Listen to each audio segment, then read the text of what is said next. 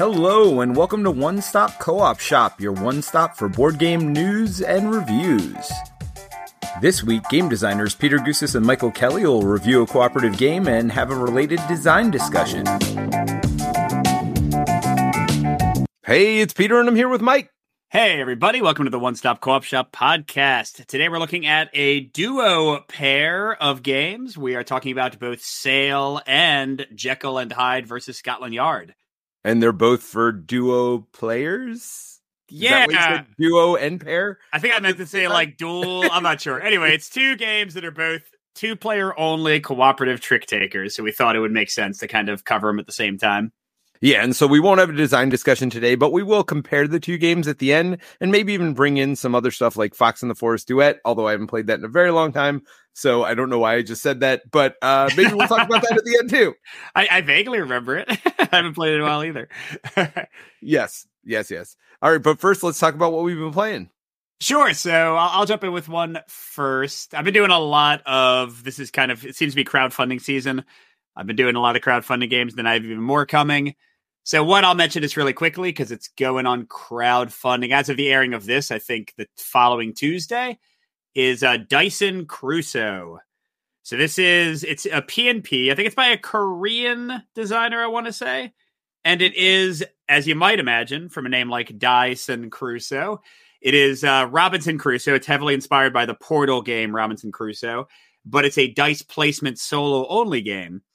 Huh. And it's very hard, just like original Robinson Crusoe. So if you like that, you might like this. But it's really cool. Peter, did you ever play Nautilian, the Oniverse game? Yep.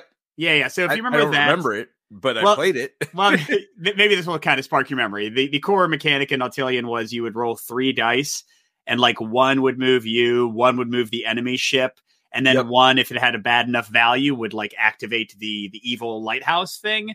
So you kind of like have to weigh the dice not doing bad things for them versus the like things you want it done for yourself. Yep. This is a very similar system where you have like 3 dice and you're actually using them to move a little meeple around a rondel, which is going to activate different actions like harvesting wood, harvesting stone, resting, hunting animals. But then the order you use the dice determines which die goes onto the weather and which die goes onto like the beast spot. And that's going to control how bad the weather is the next round and how much the beasts attack you the next round. So again, you have to like kind of weigh like, this action is way weaker for me, but it's going to make them not do bad stuff to me. And then you have like different goals you can go for and different inventions you can create. So yeah, it's a much faster, much more inexpensive, much smaller table space, Robinson Crusoe. But honestly, I'm a sucker for those kind of dice placement systems, and I don't love the dice in Robinson Crusoe. So I think between the two, I would probably much rather play Dyson Crusoe at this point. Yeah, I mean, it sounds that way to me, and I haven't even played it. Like, I love the concept of doing that. Now, I don't love the concept of it being over hard. Is there ways to change difficulty, or they just go with one difficulty? So, yeah, there are ways to change difficulty, actually a couple different ways. I mean, first of all, the quests kind of get more complicated and harder, but then you can also play with a weaker version of the character who has less life. And there's one other thing I'm forgetting, but yeah, there's several ways to change. Nothing you're saying makes it sound like you can make it easier. Oh, I'm sorry. No, what? What kind of? I mean, yes, you can play the basic tutorial quest and win that probably. Well, you said it's super hard. Like, I don't know. Like, I want sometimes to just play something fun, not like super hard. Well, yeah, maybe not this game. Okay. Survival on an island is hard, Peter. Come on. I mean, could you give yourself like 2 extra life? Oh, I mean, well, that's the thing. You could easily give yourself extra life. You could easily start with some stone and wood. Like there's a billion extremely simple ways you can make the game more winnable for sure. Got it. Okay. All right. So there is ways to make it easier. Yes, they just aren't actively supported in the rulebook. Yes. All right. Got it. So are they going to have a print and play copy, or is it just like for a physical copy? So I believe, this is a print and play game. I think it's still on BGG, but yes, this is the first time I believe that an official like physical version will be in the States. It's the next game coming from Gabe Barrett, who's doing like one solo game a month right now. He did a re-release of one of the Hunted games last month. Yes, he asked us to make something, but we don't have time. Well, yes. Yeah, we'll see what happens with that. Oh, you're still thinking about it? Okay. Yeah. So who knows? All right. Well, that's cool. Yeah, Yeah, no, so that was Dyson Crusoe. Should be on. I'll have a preview. It should be on crowdfunding next week. But how about you, Peter? all right, so the two games I'm going to talk about, and both very briefly, because honestly, they'll probably be our next two reviews, are Wormspan and Agamonia. I know we've talked a lot about Agamonia, so I guess we'll just start with that. Played through some of the earlier missions and am really enjoying it so far. I think it is mostly a story-based game, but there is enough like puzzly combat stuff on the board for me to stay interested in that part of the game. The difference between that and ISS Vanguard to me, because both have pretty heavy story, and neither of which I am super invested in, just because I don't get invested. Not that I think it's bad. I actually think the story here is quite good. It's hard for me to get invested for whatever reason. My mind doesn't work that way. But the combat in this one is more interesting, and the board stuff you're doing is more interesting to me. So I find myself more interested and more excited to get this one to the table than ISS Vanguard, although I know you and Jerry love both of these games. So I like this more than ISS Vanguard. I would say easily. Okay. But I still very much like ISS. Yeah, I mean, we'll probably do a full review in a couple more weeks or something. But yeah, Agamonia is so far easily my number one game of the year. I know it's only February, so that's not saying a lot. Yes. But I looking at what's coming, I cannot imagine a world where it won't be in my top 5. Because it's not just that it's my favorite of the year so far, it is very high among my favorites of the year. You know what I mean? Like on all-time list. Oh, no, not like all. I'm not saying it's like top 10 of all time. I actually am I'm starting a top 100 series this week, Peter. I'm doing like 5 videos with 100 down to 1. Agamonia on there? I don't know about that. It's kind of new. But for this year, it's number 1. And it's like high number 1. Several points above the next closest game. Well, if you need extra content, I'm not doing a top 100, but I could probably do a top 20, top 50, maybe. Yeah, you could do like a little companion video after maybe mine is done or before the final episode or something. That'd be fun. Maybe get Jason to do one too. Yeah. So yeah, no, I'm definitely not doing a top 100. That's way too many games. You know me, I can't remember games we played 2 months ago. There's no way I'm going to remember 100 games and how I like them. Yeah, yeah, that sounds fair. Did you have another one before I hit Wormspan? Oh yeah, sure. So my other one is actually so I am doing a video of this. I got a new review copy, and this is After the Virus. Sorry, I'm bearing the lead.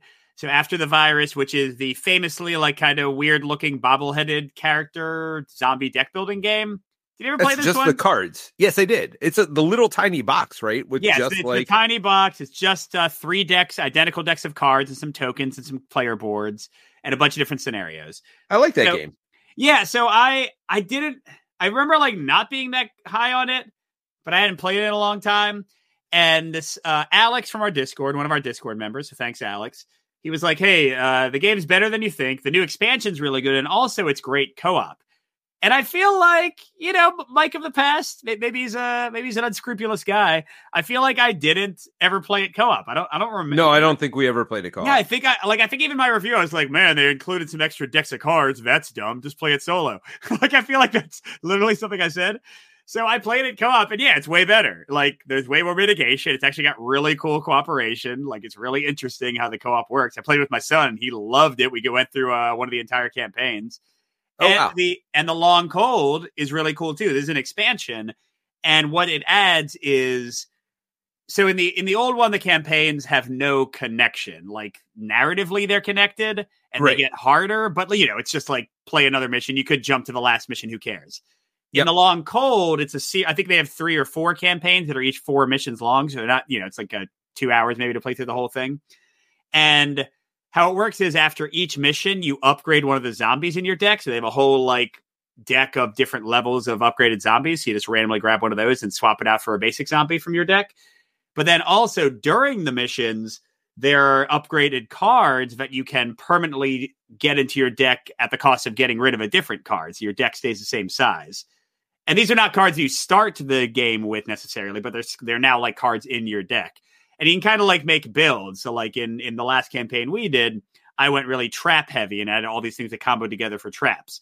again, I still had the deck built into them and I wouldn't have them right away, but there were like more trap options in my deck. And my son had like more machine guns because why wouldn't you want that? I mean, yeah, I was about to say, like, I would have been all about the machine guns. And then on top of that, most of the scenarios will let you keep something from the last scenario. So it has even more like direct portability. And it means that you tend to have your combos going faster in the later scenarios since they're harder. Now, the big negative is the game is still hard as heck. Like, even with co-op, which makes it a little easier, it's still just monstrously difficult. but it's a lot of fun. So I think it might be a keeper for me this time, especially with my son enjoying it. So yeah, I'm doing a redo video on that like in the next few weeks. But it's cool to try a game that I was like, meh, and called. Like, I like when somebody from a Discord or YouTube or whatever suggests it, and I give it another chance. And it's not even saying that the game changed or that my opinion changed. I've changed as a gamer. I know that's the case. I love when I suggest things to you and you never want to try them, like because somebody else tried it or whatever. When does that happen? I don't know. Name a week. Shut up. What's your other game, Peter? So my other game's Wormspan, and is this like officially released yet, or? You can definitely at least pre-order it. I don't know if it's delivered to people yet or not. I know it is like it's number 2 on the BGG hotness. But either way, to talk about it, how are you feeling about Wormspan? I already did a video on it. Yeah, so Wormspan is it's Wingspan basically, with dragons. So let's start there. I already like it better because dragons are way better than birds. But I have a short story that I'm going to tell, which I know you know. I'm going to make it quick, and it doesn't make me look good. So, but I think it's funny. So I met Elizabeth Hargrove originally at a playtest event in Maryland because she was out of DC. Break My Game is the name of the playtest event.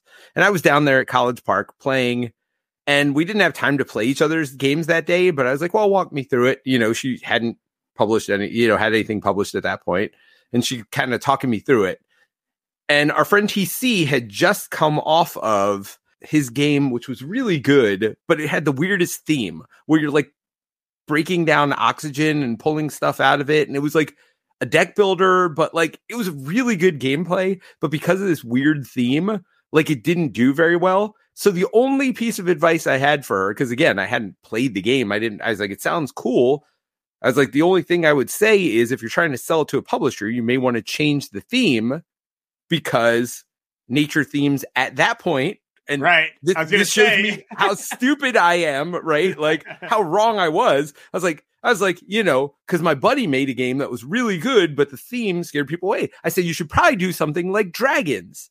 I was like, if you're doing eggs and like dragons can have eggs and, they can find resources too. Like, I was like going through everything to make this a dragon game. And as you know, we made our own dragon game, very different than Wormspan, but like, I don't know. So I went through all this and then totally forgot about it. Didn't think about it forever until I heard her on a podcast. So everybody can listen to this. I think it's an Onboard Games. So if you listen back to like her first appearance on Onboard Games, I think she actually makes fun of me in that on that podcast. She's like, yeah, some idiot said I should retheme it to dragons. That idiot was me. Like, by the way. So all these years later, none of that means that you weren't wrong for the time. Well, I mean, obviously I was, because Wingspan has been tremendously successful. In fact, it spurred all these nature games since then. And the funny part is she told me that Jamie Stegmaier had already signed it for Stonemaier. I said, okay, never mind everything I said. Like I didn't say that at the end. As soon as she said like Stonemaier had signed it, I'm like, yeah, Jamie knows what he's doing. Never mind. Ignore everything I said. But it was funny that like all these years ago, I was like, you should retheme Wingspan into dragons. Well, guess what? That dream has come to reality, and that game is Wormspan. So I played it twice now, once with my son and once with my wife. We just literally finished playing it tonight, and she was planning on playing like 1 or 2 turns. She does like Wingspan. We haven't played it in a while though. So like she didn't, she has the basics, the background of Wingspan, but like we hadn't played it in probably 6 months or more. So like, the intricacies of the rules she didn't remember. And maybe that's better because I haven't played Wingspan in a while either, but it's like similar enough where I think maybe you could get things confused a little bit if you played a lot of Wingspan, but different enough that, I mean, honestly, for me, beside the dragon theme, I actually like gameplay better because you basically only have 3 choices. And I think Wingspan maybe only had 4 choices, but then they also have this guild board in the middle, which changes things up a little bit. So bottom line is, some people are describing it as more complicated. I actually think it's a more straightforward, simpler version of the game, but with more variety at the same time because of that guild board in the middle. And I don't know, because the cave cards are different than the dice. And I didn't love the dice in the way they worked and the way you gathered resources in Wingspan. So that part changes a little bit. I mean, bottom line is there's like 90% of it is a very similar game and like 10% of it's different, but I like the 10% they changed. And I like 100% of the theme change to dragons because, I'm still waiting on my royalty check for that. Which will never come, by the way, and it never should. That is totally a joke. Well, yeah, of course. Yeah, I mean, I'm with you. I don't think I would ever play Wingspan again. My kids, at least my oldest who played it, he really liked Wormspan. My wife liked it. They both like Wingspan too, so I'm not saying like it's drastically better, but certainly the theme is more fun, and I like the small things. Like I like the putting down caves and getting a benefit, like that sort of extra step to it. I definitely, much like you said, prefer the way they do resources now. I never like those dice. It's kind of like an extra annoying thing. You know what I mean? Yeah, and I do think there's a little more thinkiness to how you have to get resources now, and I think there's a little bit slower buildup. I don't remember how slow the buildup was in Wingspan, but here definitely at one point early on, Linda said, I feel like I'm not getting stuff fast enough, right? Like a little bit early on. And I said, well, you could do this, which would give you that, and you'd be able to play that next turn and then really ramp up your resource generation. And she did it, and like it did get her in. But I think you can get a little stuck early with Wormspan if you don't focus on one of those columns and really make it good. So you can start getting, especially the resource one, the top one. I feel like if you don't get that one going early, it can take a little while to get into. Sure. All right, so those are a few games we've been playing. We talked about Wormspan, After the Virus, Agamonia, and Dyson Crusoe. And by the way, Wormspan, it looks like you can order it from Stonemaier, and they're saying it'll take 1 to 3 weeks. But I'm seeing on BGG at least a few reviews of people who are not reviewers getting early copies. So it seems like if you order it, you'll get it after a little while. So there you go. Cool. And yeah, again, I think every single thing we mentioned today, we got a review copy of in one way or another. So, and the two games we're going to talk about today, just pretty much assume unless we say otherwise that everything we talk about in general, we got a review copy of because we tend to get a lot of games these days. Yes. And Mike won't let me buy anything. Just because we have too many games already. Yes.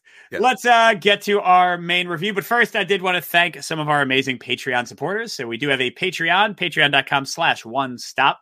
And over there, you get early access to our videos. You can see like my top 100 videos that I mentioned coming a week early.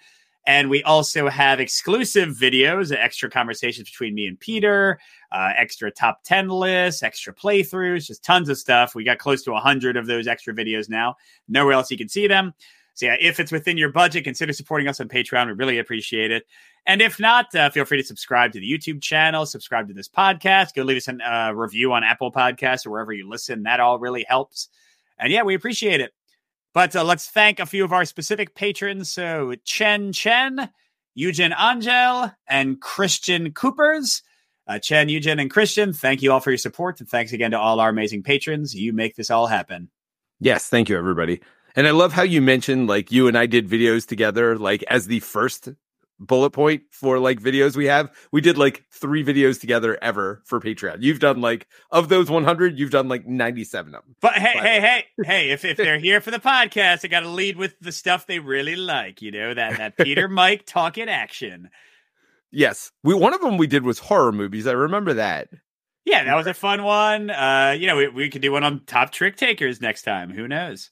Oh, I love trick takers. I do. Although I feel like we're so like I've played a few of the ones coming out of Japan and Korea, I guess, including Sale and Jekyll and Hyde, but it's just exploded as a genre like in the last 5 years, insanely so that I've like somebody like Candace on BGG or the Thinker Themer ladies. They were telling me about all these ones I'd never even heard of. I'm like, oh my gosh, it's crazy how many trick takers are these days. But we're talking about 2 of them. Let's get to Sale first. All right, and I'll explain the rules really quickly.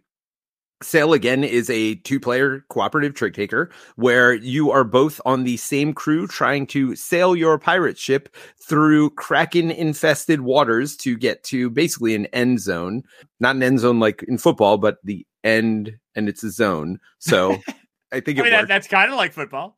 It's kind of like football. Yeah, you gotta, you're basically in the base game, you're dodging Kraken tentacles, and you were dodging islands that pop up in the middle of the board. And then you are also trying to stay away from the edges of the board, because if you win a trick, basically when you play a trick between the two players, you're going to play, there are 3 suits of cards numbered 1 to 9. The interesting thing is they all have symbols in the corner, and that is really going to trigger what happens regardless of what happens with the trick. Something's going to happen, like if you play a cannon and a Kraken card, you're going to destroy the Kraken card. If you play 2 boat cards, you're going to move your boat up 1. If you play 2 whale's tails, you move straight forward. It's like a super move.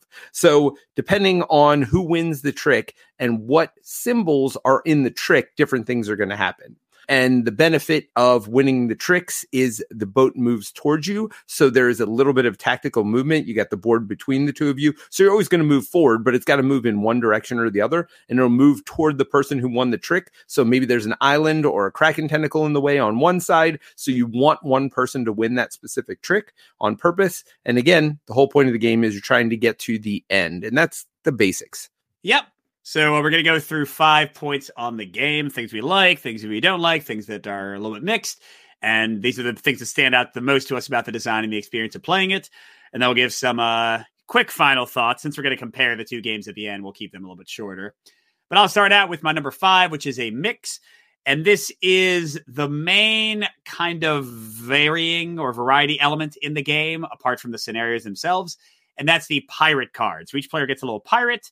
And it will generally give you something to strive for. Like, hey, if you get this combo of cards played, you get this bonus. Or if you get this kind of cool thing, you get this bonus. And it's okay. They're kind of fun. When you make it happen, it does feel pretty cool. My 2 big complaints with them is that, at least in my plays, I don't know about you, Peter, I found that it was very rare that we would get to use them. Maybe once a game, we would fire off a pirate ability that was really useful in some way. So that's a little bit negative. And then the other thing is, this is very easily house ruled, but the rules technically say pick whichever pirate you want.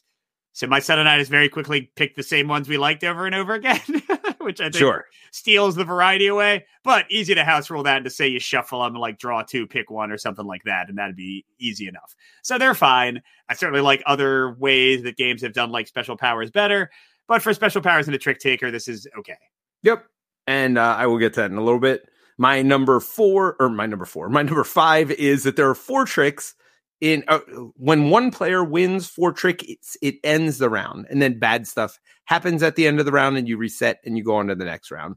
So it does force you a little bit to try to, I like the fact that it forces you to do the trick taking tricks, quote unquote, where you're trying to dive under somebody or do whatever. So it's just the 2 of you playing cards. So you're literally just playing the 2 cards around and you're comparing the 2. You do have to follow suit if you can. So meaning there are only 3 suits in the game, cards numbered 1 to 9. If somebody plays an orange card, for example, you have to follow an orange card if you can. If you can't, you can play any card you want.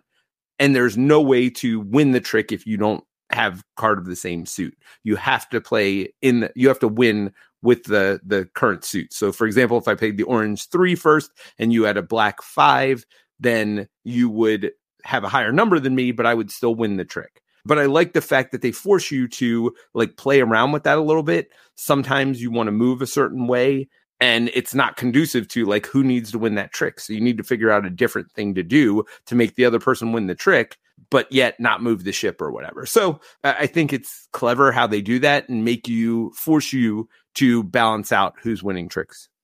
Yep. I'll mention that a bit more, but I agree with you. It's great. My number 4 is focused on the Kraken damage. So the deck starts out with not too many of these generally negative Kraken cards. They're the lowest values. They don't really combo well with anything. But how it works is as the game goes along, as you crash into Kraken tentacles, as the game just length increases because the Kraken's chasing you, then you'll get more of these cards added. And I enjoy this for a few reasons. First of all, it does kind of add a bit of chaos to the tracking because trick takers are a lot about card counting and kind of what to expect. But it's oh no, now there's an extra 2 in the deck. Oh no, that was an extra 3 in the deck. Having more of these cards and kind of having to deal with that and account for that is fun. It changes the feeling of the hand as the game progresses. And then also, you have to consistently call them back out of the deck by doing the right kind of things. Otherwise, the Kraken will catch you too quickly, which itself is kind of interesting. It's sort of like a little resource management puzzle. So I enjoy that aspect. It seems pretty unique in any trick taker I can think of, that like the deck itself is changing and adapting to how you play across multiple hands. I think it's really cool. Yep. My number 4 is the damage, the cannons, and the timer, I said. Nice. So you start with only the 3 through 9 cards in your deck. The 1s and 2s are out. They're all in what's called the Kraken deck. Those all have Krakens and steering wheels on it. So anytime you have a steering wheel, you have potential to move the ship. If there are 2 steering wheels, you move, including with these Kraken cards. The problem is, for every Kraken symbol you have on it, you're taking a damage, which means you take cards from this Kraken pile and add it to your pile. So you start with only the 3s in play, which do have the Kraken and the steering wheel, same as the 1s and 2s. But then as you take damage, because you play like these 3 cards with other things, you will add the 1s and 2s to your discard pile. Now, at the end of the round, you're also going to pull from this Kraken deck. So that's part of the timer too, why you want to maximize the number of tricks you play, because it maximizes how far you're moving forward toward that end zone that we talked about earlier. So it's important to continue to move forward, but also it's important because 4s and 5 have cannon on it. If you play a 4 and 5 with these cards, you don't move the ship, but you do discard it to the bottom of the Kraken deck. So it is important to get rid of some of these cards as well sometimes. So it's really an interesting balancing act of when you want to get rid of some cards. That is the timer for the game, because if that deck ever runs empty, you lose. So really, there's only 6 cards in there at the very beginning of the game. You're going to for sure put 3 more into the deck. And if you ever do a move that has them on, you're going to put more in each round. So you're going to quickly go through the deck, like 2-3 rounds. You'd be out if you don't use any cannons to remove some of these cards from the deck and add it back to the Kraken deck. So I don't know. For me, this is one of the more interesting parts of the game and one of the more positive parts of the game. I really liked how that system worked. And I agree, it changes the puzzle throughout the game in an interesting way. So that's my number 4, same as yours. Damage, cannons, all that fun stuff. Nice. All right, so my number 3 is kind of the core mechanic that Peter mentioned, this whole idea of like having to move along and the cooperative movement. Whoever wins the trick or has a higher number when you move, you tend to move towards their side of the board. So in addition to what Peter already mentioned, like trying to balance who's winning tricks and not reaching that 4 trick value that shuts down the turn too quickly, you're trying to like win the trick at the right time and, maybe save some higher cards so that when it's time to move, you can get around that rock or whatever. So I think it's fun. I think it's pretty cool. It's just a nice, like Jekyll and Hyde we'll talk about later, also has sort of a race ahead mechanic. This one is very like tactile and fun, just trying to kind of get around things in the right way. And actually, it does remind me a bit of Fox in the Forest Duet, where you're kind of moving back and forth towards your side of the board and their side of the board to get onto these spaces. But I don't know. I like pirate ships more than foxes in the forest. So sure. So the movement is pretty fun here in a good way. Yeah, so my number 3 is those pirate cards you were talking about, the special powers on them. I found them a little more interesting than you did. I also found that they were very dangerous, especially the one my son liked to use, which is you had to play 2 of those Kraken cards together of the same number, but you got like a super move forward. You got to move like straight forward 2 spaces, which is typically like super duper good, but he kept trying to make it work over and over, and we just kept taking damage or whatever, or I'd shoot it and he'd get mad at me because I'd take a cannon out and like get rid of the card that he was hoping to pair with something. So you're right, they don't trigger all the time, but especially that one, when it does trigger, it had like a super cool effect. I played with several different pirates. One of the ones I found kind of interesting, and one thing I forgot to mention and we haven't talked about yet, is you do trade 1 card at the beginning of each round.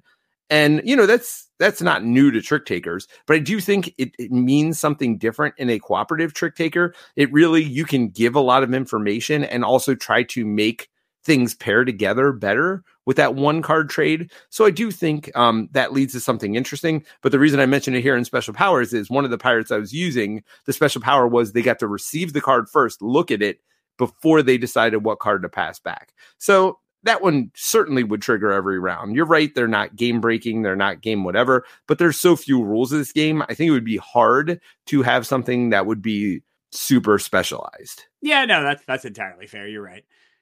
All right, my number 2, full on con. No. That's the scenario variety. Because There ain't much scenario variety. And it feels like there's gonna be. Like when I open the game, I'm like, ooh, yes, they got like 6 scenarios or 5 scenarios in a tutorial or whatever it is. And then you realize very quickly, at least in my opinion, that it's just going farther. Which, don't get me wrong, that is it is more challenging. It's basically what they boil down to is a difficulty level. Like how quickly can you move from left to right? And that's fine. I like that the game has a difficulty level. And also I will say trick takers are kind of built, all the major trick takers are built on the idea that like it is kind of the same thing every time, but the trick taking formula itself is fun enough that doesn't matter, right? Like you don't need like different modes of spades to make spades fun. You don't need like hearts, ultra edition to make hearts stay interesting. But this game is battling in the same space as a Jekyll and Hyde versus Scotland Yard, as the Crew. And I think those have kind of taken scenarios in a way that actually makes them feel like scenarios with like unique things that are different each time you play. So when I saw that the scenarios here were just like the map is longer and you got to go farther and it's just a difficulty mode, it just felt like a little bit of a letdown compared to other games in the same kind of hobby trick-taking space. So really, if you just like trick takers, this is not, even though it's my number 2, it's not like it's going to break the game. The trick-taking still works as intended, but it was just a disappointment a bit compared to other games that it's competing with. Now, is the expansion that you had in the box, was that included in the box as well? Or is No, it's a separate expansion, but also I found those scenarios also basically identical. Like, yeah, they had 1 or 2 extra spaces, but I don't know. Wah. I found it not very interesting at all. Yeah, so the whirlpool moves you forward an extra space. The friendly ship, I don't even remember what that gives you, honestly. Yeah, maybe like it's sort of a cracking card, I forget too. And then there's the masks that do something as well. But yeah, my number 2 is a full-on con, and it is that the game is samey. Yeah. Yeah. I mean, we've matched up quite well on this list. Yeah, here. it's interesting. It's a simple game. It's just interesting that our opinions kind of came, because we didn't even play Sail It All together. Peter played it with we did not. Than I did. Yeah, no, I mean, I found it extremely samey after a couple plays. I'm like, yeah, I've seen everything there is to see. My number 1 contradicts this a little bit, but yeah, I don't know. Yeah, you're right. Because of these other games, if this was the only cooperative trick taker there was, I think I would find it less uninteresting, I guess. But yeah, because there's so many other options and because I like so many better, yeah, this really stood out to me. Yeah, you're right. Every scenario is the same thing. Yes, the tactical decisions you have from turn to turn change, and that's, I'll just go to my number 1. So my number 1 is the pairing of the symbols leads to interesting tactical choices from hand to hand. So sometimes I want to win because you've already won 3 tricks, or sometimes I want to win because I want the ship moving toward me. So there are different reasons to do different things. Sometimes I need to win, but I can't have the ship move toward me because either there's an island in the way or whatever else. So maybe we want to use a cannon card to get rid of a tentacle card that turn. I do think the trick taking is interesting. The fact that once you run out of a suit, there's no way to trump and get out of it. So if somebody like leaves himself one suit, they're basically just going to keep winning because there's no way for the other person to take the lead back. But then you also get interesting things you can do with the pairs of cards as well. So, they can play cards that will combo with your stuff and make sure you don't take extra damage or whatever. So I did think the tactical choices from hand to hand were interesting. I also thought sometimes between rounds we'd go, okay, it'd be really good if we could do this path, or if we could get a forward move here pretty early. So we were kind of discussing that a little bit. And that way it reminded me a little bit of Sky Team, which we reviewed pretty recently, where again, I think that game is the same thing as well, where every mission is the same. They just make it a little harder. You got to turn left more, you got to turn right more. But that every mission seemed interesting. Whereas getting to my number 2 point, it didn't seem as interesting here for whatever reason for me. Maybe the trick taking wasn't as interesting as this dice placement, but I do think you have that same tactical, pairing the symbols to like manipulate it in a specific way. I thought that was very interesting. And that's why it made my number 1 is pairing symbols. Yeah, and I kind of combined a few things from my number 1, but it's very similar to what you just said. I like, this is a pro for me. I like the setting up of combos. I like the pairing of symbols. I like how, a lot of trick takers reward you in different ways for emptying your hand. And I think this one was very strong in that because the symbol pairing became so much easier when you're like out of a color. So I enjoyed that play. And then just to bounce off of what you said earlier, I love the whole, like, you each got to win. Like, ideally, to get the most out of the hand, you want to each win 3 tricks, generally speaking, before you get to the 4th. Like, I just think that gives it a cool feeling.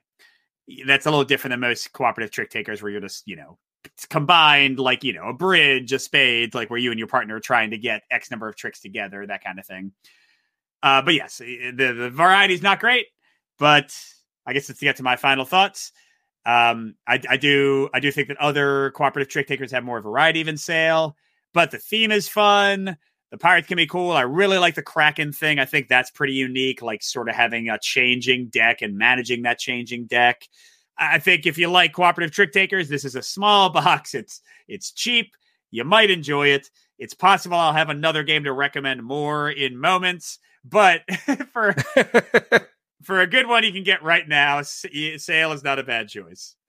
Yeah, I'm with you basically on everything. I think the thing to me is, while it had certain things I like from trick taking, which other games don't, honestly, the crew doesn't have, or does the crew, do you pass left or right? I think that's an optional. It's an optional thing. Like if you're failing a scenario, you can pass. Yeah. I mean, I do like that in trick takers where you're kind of signaling to your partner what's going on. Honestly, maybe that should have been higher up and it wasn't even technically on my list, but I do like how you're like signaling to other players or, giving them a card that you're hoping they play later so that you can either get rid of it or pair with it. So I liked how that worked, but it didn't feel like a trick taker to me, even though it's clearly a trick taker, but without Trump, without any real penalty or pros to the cards. And again, you're using trick taking tropes to like make sure certain people are winning tricks, but really the symbols overpowered the trick taking to me. And so that's why it's a little bit lower on my list. Like of all these trick taking card games, it's probably the lowest for me. Fox in the Forest, the crew, and I don't even remember Fox in the Forest. So that tells you what I think of this one a little bit. I don't think it's a bad game. I just feel like the trick taking wasn't that important in the game. And I felt like the symbol matching overpowered it. And I don't know. It was interesting, but not that interesting. Yeah, that reminds me now that you say that. Did you play 4 Northwood, the solo trick taking one? Yes. Yeah, and that one also is like a trick taker, but kind of not. Because like the enemy quote unquote deck always leads and you always follow, so like that one did have a trump suit, but it sort of feels like it's not a trick taker. But I really like that game. Like I wouldn't necessarily call it a full on trick taker, but it still is a lot of fun. This one is also fun. And I agree with you. It doesn't feel as much of a trick taker as some others, but yeah, it's definitely, well, I guess we're kind of getting ahead of ourselves, but it's definitely the lowest ranked of the ones you mentioned. Yeah, and and I guess I sounded a little bit more negative than I meant to. I would still play this. I would still happily play this if somebody pulled it out. I mean, I love trick-taking games. So that, in and of itself, like, I would still definitely, if there were no other options, like, or if somebody really loved this game, I would absolutely play it with them anytime. It just, of the games we're talking about, I think a lot of them are great, and I think this one is fine. Yes. Yeah. I mean, I'm right there with you. But let's get to a game that I'm guessing we both like better from what we've already said. So let's talk about Jekyll and Hyde versus Scotland Yard. So I have not played. Apparently there is a 2-player competitive trick taker called just Jekyll versus Hyde that came out previous to this one, I think from the same designer. And apparently a lot of the mechanics there are similar. So again, I haven't played it. I can't speak to it. But this is the cooperative one, 2-player, Jekyll and Hyde versus Scotland Yard. And this is a sort of scenario-based, like, kind of campaign in that the game kind of gets more complicated and they add rules and sometimes change rules. They have, like, a little storyline talking about the story of Jekyll and Hyde with some changes in it from the actual original story. And, yeah, whatever. It's a cooperative trick taker. The key thing here that is different from Sail is that there is an opponent. You both start with 12 cards and you each give 4 to this opponent. So you each have 8 cards, including the city deck. And then this is a traditional trick taker where the winner of the last trick leads into the next trick, except it's not a trump suit. There's 3 different colored suits, and trump, one of them will trump 2 of the others, and then one will be in the middle, so they kind of have rankings, and you set that throughout play. There's these wild cards called potions that trigger special effects. But in the end, you are trying, again, this is a little bit like Sail, a little bit like Fox in the Forest duet, closer to Sail, I guess. You're trying to gain cards and win tricks that'll move your pawn ahead on the board while staying ahead of the Scotland Yard pawn that also moves based on different things you do. So it's like a little race across two hands. You always play two hands in a given scenario. A race across those two hands to get to the end before the Scotland Yard people do. All right, so Peter, why don't you start with your number 5 for this one since I started for sale? Yep, my number 5 is the number of tricks matters, meaning so each game in this like campaign has different rules, but they kind of build on each other. So the beginning one is more of a tutorial where you're just learning kind of how you move. And so it does change throughout the game, but like almost always the way it works is the lesser of the number of tricks won is how many spaces you move forward. So for example, if there are 8 total tricks, if you won 4 and I won 4, we'd move our pawn 4 spaces ahead. If you won 5, I won 3, we'd move ahead 3 spaces. But there's a catch, as Mike said, there is a random AI hand in there as well. So they may win 2 or 3 tricks, and then your lowest person may win 0, 1, or 2 tricks. So you're trying to figure out a way to balance out the number of tricks to move you forward. But not only is the number of tricks one mattered, but it also matters what you get. So like later in the game, they're like the lowest numbered cards have like a Billy hat on it that moves Scotland Yard forward, but only if they're won by a trick of the lead player. So whoever started that round. So you want the lead player to win their, certain number of tricks, but you also want them to win not tricks that have these lower cards in them as well. So just manipulating that I thought is really interesting, really cool. You also always want the tricks with the 8, which is the highest of each suit in them, because if you get those and you never start with those, you have to give them to the dummy hand. You want those tricks. So those are interesting as well because they're the highest numbers, but you got to figure out a way to get them in your hand. And there's other ways to manipulate it. I'm sure Mike will talk more about it, but I just think it's interesting, just the overall structure of the game, how the number of tricks matters and what's consisted of the tricks you win matters as well. It really gets you thinking for every hand exactly how you want it to play out. Yeah, absolutely. I'll be talking about that in a few ways later. My number 5 is focused on the chapters, like the little like scenarios I talked about. On the negative side, a minor negative, like if you're here for narrative, don't be. It's kind of along the lines of The Crew, where it's like, hey, they have some things you can read. Yep, that was a thing I read. But I do like the scenarios mostly. There are maybe too many tutorial scenarios, and they kind of take a little too long, in my opinion, to actually have you playing the real game, quote unquote. Like I think it's not until scenario 4 that you kind of have like the basic rules, and then they start adding stuff with scenario 5. So it does feel like the tutorial maybe goes a bit too long. And also they have like this star system, like the quicker you win a scenario, the more stars you get. And as you lose, it gets easier. I don't know. At least me and my son who were playing this the most, like that's the person I played through the entire campaign with. And also when I played with Jeremy Howard at PAX, first time I played it, like we didn't care. You know what I mean? Like, but take that aside, the storyline and like the campaign star victory condition stuff, I think the actual scenarios are very fun. It reminds me a lot, again, unlike Sail and like something like The Crew, I feel like the little differences or sometimes very big differences. Like there are scenarios where one player doesn't want to win any tricks, which is not what it is like in any other gameplay. They really change things up. They make things feel different game to game without making you have to learn a billion rules. And I generally really enjoy them, except for the little nitpicks I talked about. Yeah, my number 4 is the campaign in the scenario. I mean, with small games like this, we're going to have some overlap. Maybe it should have been number 5 as well, because I guess my number 5 was like, I like how the game plays. But my number 4 being the campaign, I agree with you. I like how they changed it up. It did remind me of The Crew in that way. I don't necessarily agree with you about being too many tutorial scenarios, because I found those interesting as well. And as I was introducing the game, and it's not like you have to play them all. There's nothing that carries over, by the way, from mission to mission, as far as I know, at least for those first 4. So you could certainly skip right to the ones where you're starting to get stars or whatever. I did never finish the campaign, but I did like how every game you were just getting one little rule added and one little rule added. Because I do think if you went straight to mission 4, it would have been a lot to take in at once. And so, and especially because I was playing with my wife mostly on this one, who didn't play a lot of trick takers, I thought it was a nice, gentle introduction to this, not only trick takers, but the system itself. And I don't know, I just really enjoyed the campaign, and it went along at the right clip for me.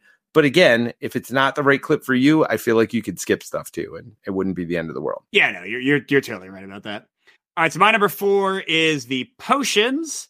I really like these. So these are kind of a wild, although not really a wild, because whichever suit color of the 3 suits they are played in most proximity to, they become that color. But they do give you kind of interesting ways to control who wins the tricks, because you can, like, you don't know what color they are until you need them to be a color. And then also on top of that, they have these powers. One of them depends on which color they pair with. One of them lets you steal a trick from the city. One of them lets you change the order of the colors and like which one is the trumpiest of the trumps. And the other one lets you like steal a card from the city deck and replace it. So they're cool. They give you interesting powers. Sometimes you're forced to use them and you don't want to use the power. You're like, I don't want to resolve this, but you're forced to. So that's kind of an interesting part of the puzzle too. But yeah, they reminded me most of something like Fox in the Forest Duet. I know you haven't played that one in a while, Peter. I haven't either. But that also had like cool little cards that had special powers. Except here, the interesting thing is it's almost like a Cat in the Box, that like the cat one where your cards are undefined. The fact that like you don't know what color they are yet, and you don't know what ability you're going to use them for yet, that's a fun part of them too. So I like everything about the potions. Yep. My number 3 is the enemy deck, which, whatever you want to call it. Now, both of these games do have some variety from game to game because you are not dealing out the entire deck. I guess we should have mentioned that in Sale. Like, there are always going to be cards on the side.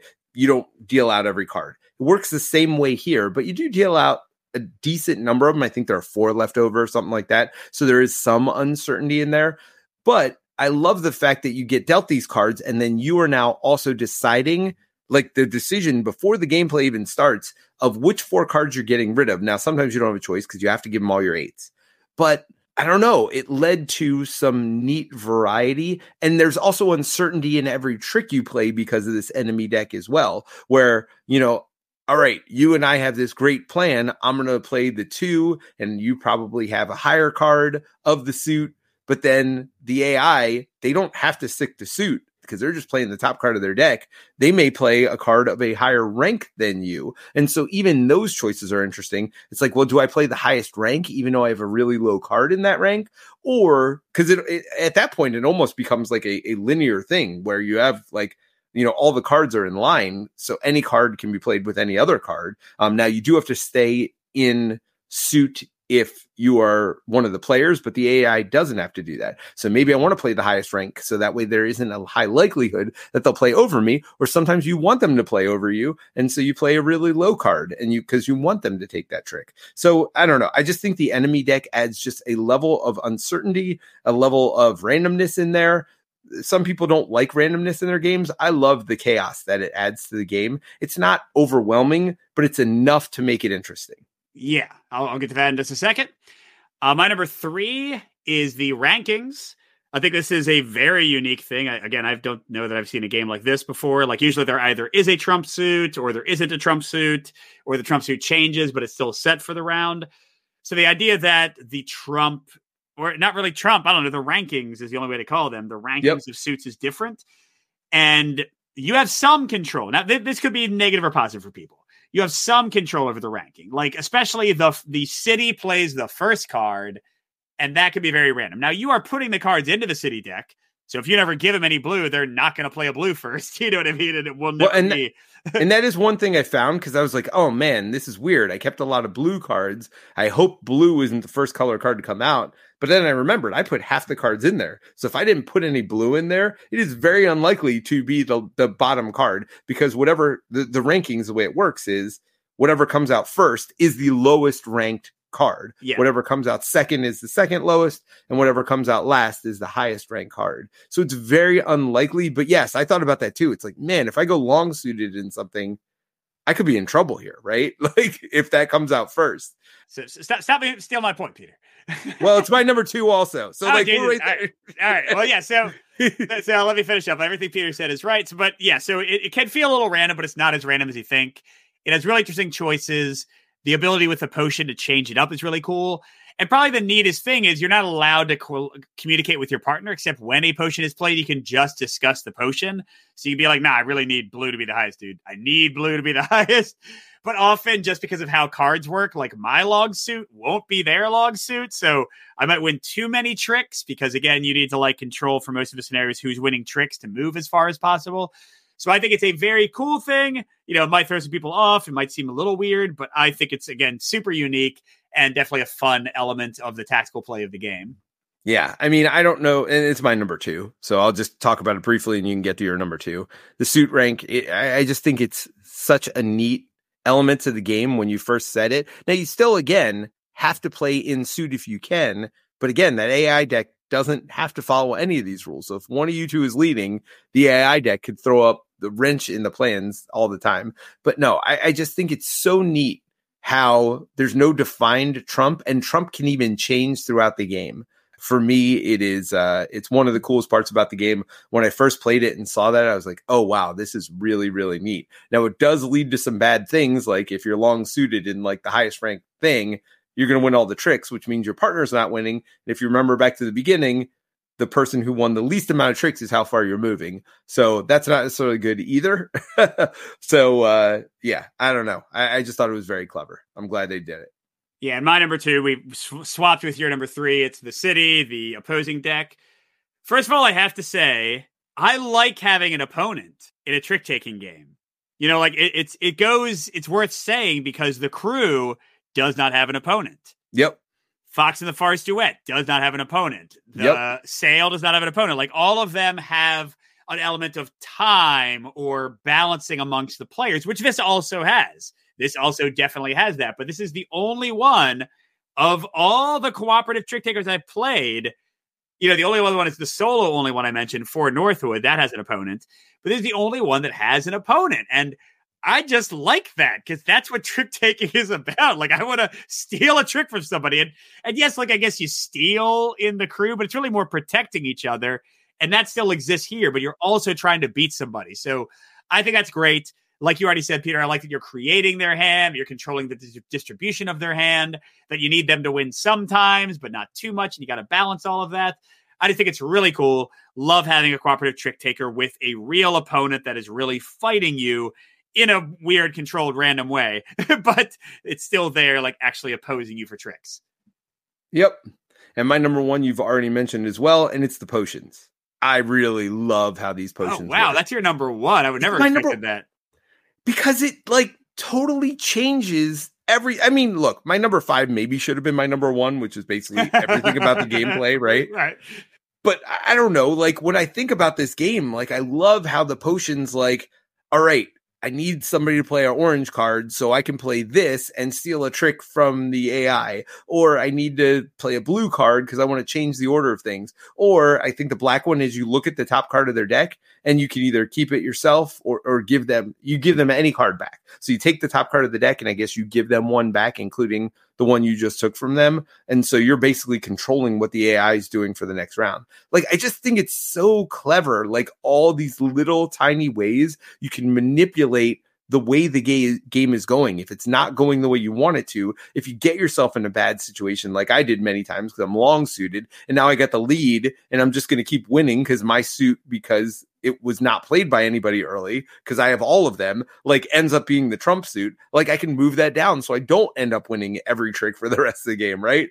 Like I like how they let you fix situations mid-game and even plan to fix situations. Like you're like, okay, this I know is not going the way I want it to, but that's okay. I got a potion that I can fix it later. So I don't know. I just like how they change things. I don't know. There's a lot of clever things in this game, but this one stuck out the most in my mind. Yeah, and mine, I guess, is kind of the way the entire game plays. Although I specifically called it competing objectives. And this does go back to the scenario design, but also like the core kind of gameplay mechanic in that sometimes the city needs to win. The key thing, I don't know if we've emphasized it enough, is that in most of the scenarios, kind of similar to the tentacles from Sail, but I don't know, I like them a little better, is that the lowest numbers, the cop hats or whatever they are, the 1, 2s, and 3s, wherever those end up, if either player wins them in most scenarios, that's how far Scotland Yard moves. So like you want to throw those off for the opponent when you can. And then also like muddies things because you can steal the opponent's tricks with some of the potions, but oh man, do I really want that? There's also some hats in that trick. I don't know if I want that trick anymore. So there's like some cool things there. The opponent automatically has all the 8s, which give you extra movements. So you want to grab those. And I don't know. There's like a lot of times you want to win and a lot of times you don't want to win. Again, you want to balance it so you each win a fair share.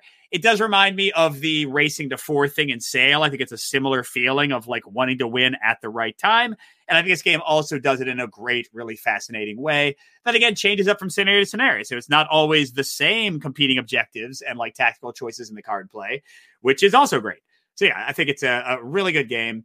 And just to go into my final thoughts, this is the number one for me. You know, Peter, you're saying Sail is maybe the lowest of this very small subset of cooperative trick takers.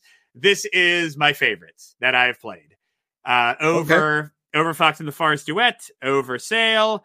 Even though I would say, just to throw an extra one in there, I like this also better than 2-player The Crew. Yes, 2-player The Crew is kind of awkward. Yeah. I thought you meant better than The Crew even. No. Like, I would still, if I have to play a 2-player trick taker, this would be the one I would want to pull. Yes, 100%. But if I had 3 or 4 players that are ready to play trick takers, The Crew would I would have a better time with that, I think, than this even. But because you couldn't play this 3 or 4 players. Yeah. Well, besides that, I just think The Crew still has more going on and even more variety. Yeah. But I got to say, I love, again, there's an opponent here. The Crew doesn't have that. That's true. I do really appreciate that. So certainly I'm going to keep both of those in my collection, Jekyll and Hyde versus Scotland Yard and The Crew. And for Northwood, because I love that one for solo play. There you go. That covers every player count I currently want for trick takers. Those are my trifecta of awesomeness until another one comes and replaces one of them. Yeah, I'd have to play for Northwood more. I didn't love it the way you loved it. I don't know why, and I don't remember why. I think there was just a lot of words on all the cards, and that's the one thing. Like, Sail and Jekyll and Hyde, like, there's a lot of special abilities. Not a lot, but there's special abilities. There's interesting stuff going on the board, but they don't have a lot of words, right? It's not like, do this if this is the first trick played and this is whatever. Like, they have those special abilities, but it's kind of in the rule book, not on the cards themselves. And I do appreciate it more here. So maybe that's why I bounced off for Northwood a little bit. It's like you have like 9 cards you could fight against at the beginning. And it's like, which one do you want to take into your deck? It's like, I have no idea what any of these cards do. Now I got to read 9 cards before I can even make a decision. I don't know. So I bounced off that one a little bit more than you did, but I agree with you on Jekyll and Hyde. As far as 2-player trick taker go, or Jekyll and Hyde versus Scotland Yard, I guess I got to be very clear because there is a Jekyll and Hyde. Yeah, no, for me, you're right. I agree. It is the top 2-player trick taking cooperative game that's out there. And honestly, I like it better than a lot of non-cooperative trick taking games, like, competitive trick taking games. And that's one of my favorite genres of games. I really love those clever tweaks that they do to trick taking. Like, I'd love to play a competitive one where you get this, like, and maybe it wouldn't work, the suit rank or whatever. Well, in a competitive game. I think that's what Jekyll versus Hyde is. Again, I think like maybe the potions and the suit ranking thing is there. I think there might even be a 3rd player that you're both fighting for tricks with. I'm not sure, but yeah. Oh, okay. Again, I'm going off here saying I think somebody like mentioned that they were very similar on the Discord, but yeah, we might want to check that out. But yes, I'm with you. Like, I still like a lot of competitive trick takers. I love like Oh Hell, Spades, Bridge, Hearts, like all those things. I would play this over many of those again, all those need more than 2 players, so it's not entirely a direct, conflict. But yes, I would. I like this one a lot. Definitely stayed in my collection. Yeah, no, I agree. So, yeah, we're both, and both of our points were very similar. Again, my number 5 maybe should have been my number 1, and then we would have lined up on almost like literally everything if we had done that, because campaign was my 4, it was your 5. I think enemy deck was my 3 and your 4. Like, yeah, I think literally if I had moved my 5 to my number 1, we would have, except for potions, I guess, in suit rank, we had those 2 flipped. Yeah, but no, it's so good. It's so good. If you get a chance, if you like trick taking games at all, I think even if you're new to trick takers, it wouldn't be too far of a jump. I think Sail would be easier if you've never played a trick taker, maybe that's the one spot it fits better. What are your thoughts on that as far as introducing new people? I mean, Jekyll and Hyde versus Scotland Yard, I complained about the tutorial, but it starts out very basic and slowly adds a few more rules. I played with my 11-year-old. Now he has played the crew and he has played Sail. So I don't know if he's really a beginner for trick taking, but he's only 11 and he figured it out right away. So, I guess the point being, and it's hard for me to say because I played a lot of trick taking games in my life. If there are two people that have never played a trick taker before and they're trying to figure this out. Well, here's the problem though. I think you're right that Sail is in a lot of ways not a trick taker, more ways than this one is not a trick taker. So maybe Sail will be a little bit easier to teach somebody. But also then it would be harder to actually go to another trick taker and teach them how to play that, if that makes sense. Yeah, no, that makes sense. I do like that they emphasize different things. Like Sail for me emphasizes the passing of cards, right? Which I like in a lot of trick takers. Absolutely. That's emphasized there. And, you still have the diving where you don't want to win tricks. You still have following suit, things like that. You have, again, for me, the biggest thing is the passing of cards, which wasn't even one of my 5 points, but which helps signal your teammate, where you want to go with those tricks. Whereas Jekyll and Hyde really emphasizes, trying to balance out who wins tricks, trying to figure out what you need to lead to let your partner win, not winning certain tricks, which changes even throughout the course of play because they've got bad cards and stuff in them. Now, again, that doesn't happen in most trick takers, but it happens like hearts, for example, where you want to avoid certain tricks because they get hearts or the queen of spades or whatever in there. So yeah, I guess I also like how they emphasize different aspects of trick taking. So yeah, no. I mean, I love what they're doing with these cooperative trick takers. I never thought it would be a thing or a genre, and I'm glad it is. Absolutely. And again, just trick takers in general. I'm a big fan of trick takers, have been for years. So are you, Peter. Yep. And I just love I've been playing a lot of these different competitive trick takers, a lot with this new game group at work I play with. And they've all been fun and different and weird in their own ways, and I love the trick takers let you do crazy things. How many games would be hey, you can play 3 players. That's it. You need 3 people. Get away if you don't have 3 people, And in the trick taking space, it's oh, well, the game's only $15. Yeah, fine, whatever. I'll do it. Yep. I love that. I love the experimentation. Again, a lot of it is coming out of Japan and Korea and kind of Southeast Asia in general. And I just think it is so freaking great. So keep them coming and more cooperative and maybe even another solo one. I love For Northwood. Let's have another solo trick taker. I wonder if they're ever going to be able to figure out how to do a ladder climbing cooperative game, which is a little bit different than trick taking, right? Because trick taking is once around, you end it. But ladder climbing is I play a 2, then you have to play higher than that, a 3. If I can play a 4, then I can keep you keep going back and forth and you're trying to empty out your hand. I don't know how easy that would be, and I don't know a way to make it as interesting as they made these other games. But I do wonder, because I know ladder climbing games are also very popular. I wonder if that's the next evolution. What's coming soon? Let's do it. Let's see it. Well, we're not doing it, but... All right, everybody. So thanks for listening. Hope you enjoyed the double review time. Again, maybe Agamonia in 2 weeks, depending on how much more Peter plays. I've already played a bunch of it. And, well, if not, we could definitely do Wormspan in 2 weeks if that's been cleared for review. Oh, yeah, and then we could do Agamonia after that. And that way cleared for review. It's out, dude. Yeah, anybody can order it. We can definitely review it. Well, I know we've had it for a while. So yes, now that we actually can review it, we could potentially do that one next. So we'll see. Yeah. It'll probably be one of those two. And then who knows, maybe even after the virus, if nothing new comes out in the next month and a half. I literally have 6 more new games already. It's kind of a crazy time right now. Yeah. All right. Well, great having a discussion where we agree on almost everything on both games. That doesn't happen very often. Yeah, not as much as, now that we try to play the games separately, definitely not as much as it used to. Yeah. But I think we're on the same page with trick takers and stuff. So now I know what to play with you while we're waiting for Jerry. Yeah, there you go. All right. Night, everybody. Bye. Bye. Thanks for joining us again for the One Stop Co-op Shop podcast. Check out our YouTube channel at One Stop Co-op Shop.